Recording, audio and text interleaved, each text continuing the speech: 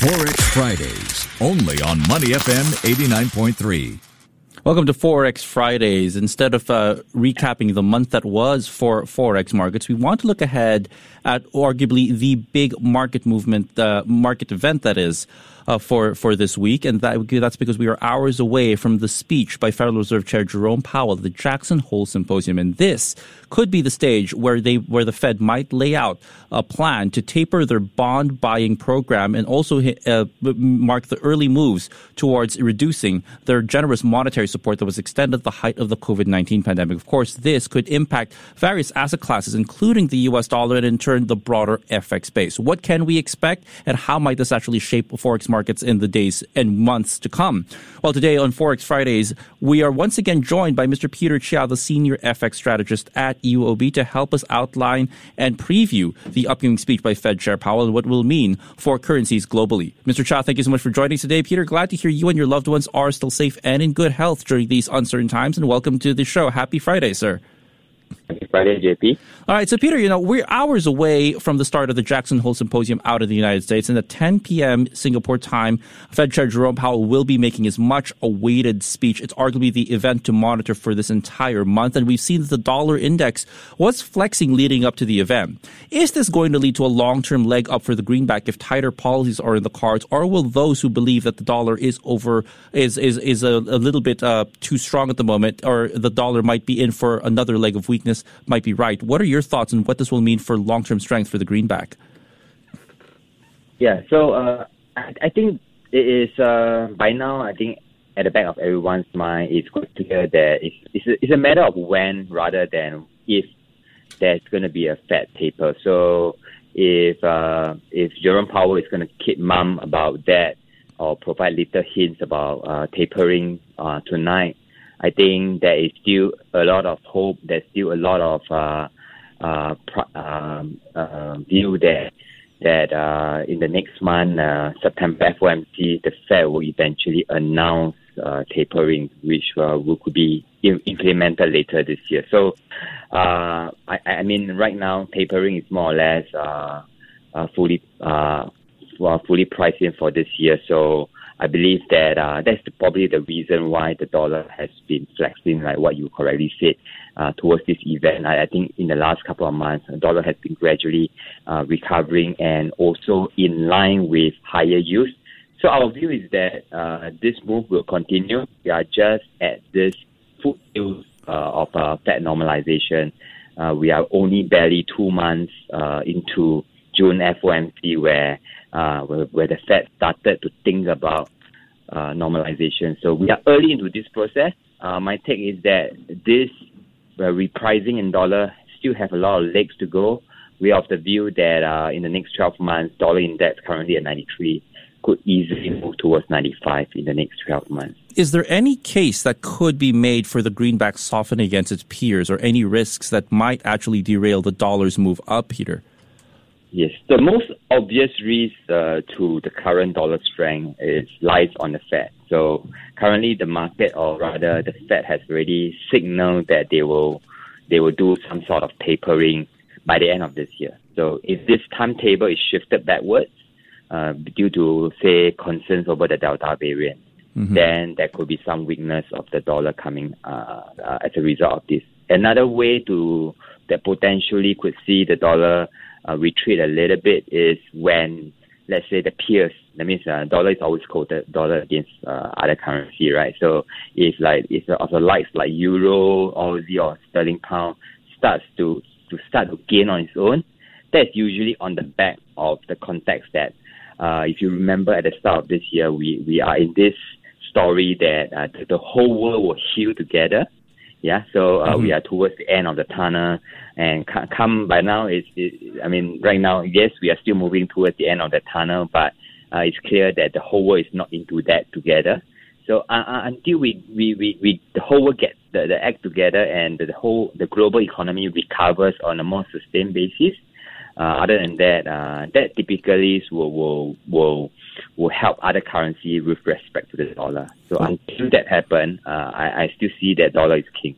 Now, we've been talking about the Fed a lot because technically when the Fed moves, it also might dictate the trend for global economic policy, or monetary policy, that is, and really who might actually follow suit in terms of possibly tightening some of the support. Leading up to the last 2 weeks, everyone was expecting that the Reserve Bank of New Zealand in the region was going to tighten first, but this time Seoul struck first with the Bank of Korea raising rates. Now, it's a precarious time, actually, because when you look at it, South Korean exports are among the only bright spots in an economy that's still beset by COVID-19 uncertainties up in South Korea.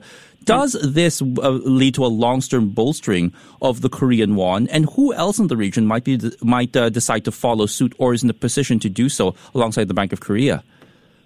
Yeah, so what's interesting this time around is that because of the pandemic and also the different pace at which economies are emerging out of the pandemic, so you are seeing that compared to other rate hike cycle led by the Fed, different countries will tighten at different timing, depending on how this time around how they get out of the pandemic. So the perfect example would be like your comparison between South Korea and that of New Zealand. I mean, New Zealand was expected to be the first to tighten within Asia region, but I mean, up to 1 day before the decision itself, I mean, everyone was guessing yes, the RBNZ straightforward hike on that day itself.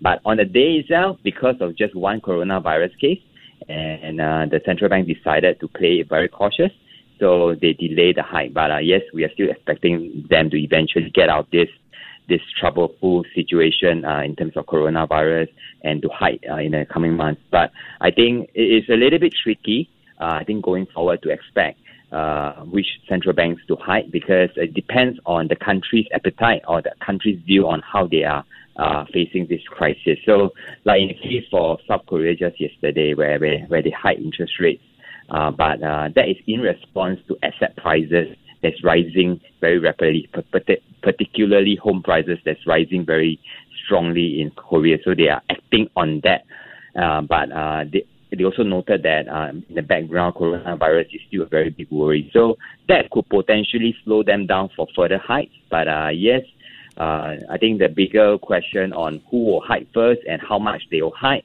it all depends on how the coronavirus, how they had the particular country handle the coronavirus outbreak from here. All right. So not a very straightforward case, I think, at least to me. All right. We're speaking to Peter Chia, Senior FX Strategist at UOB here on Forex Fridays. I want to shift our attention, Peter, now to our local currency, the Singapore dollar, and your outlook, because there are also hopes of a reopening being slightly stoking the prospects of the Sing dollar, giving it even more of a firm base. There's also always a possibility the Monetary Authority of Singapore might also firm up its stance in lockstep with the rest of these policymakers across the globe. How much has the last couple of weeks changed your outlook for the local currency right now? Is there still a case for much flexing for the Singapore dollar, or will strength for the local currency be capped indeed? Yeah, so Sing dollars pretty much moved in line with its trade partners in the trading basket. So I think most of our trading partners, to a certain extent, are still being affected in a big way by the virus. So being if we take guidance from all these different currencies in our trade basket, I think our view is that MAS will not really jump the gun and announce in October that they will tighten policy in terms of in Singapore. Our best hope is for maybe next year, where we can see clearer signs that inflation is on an uptick on a more sustained basis in Singapore.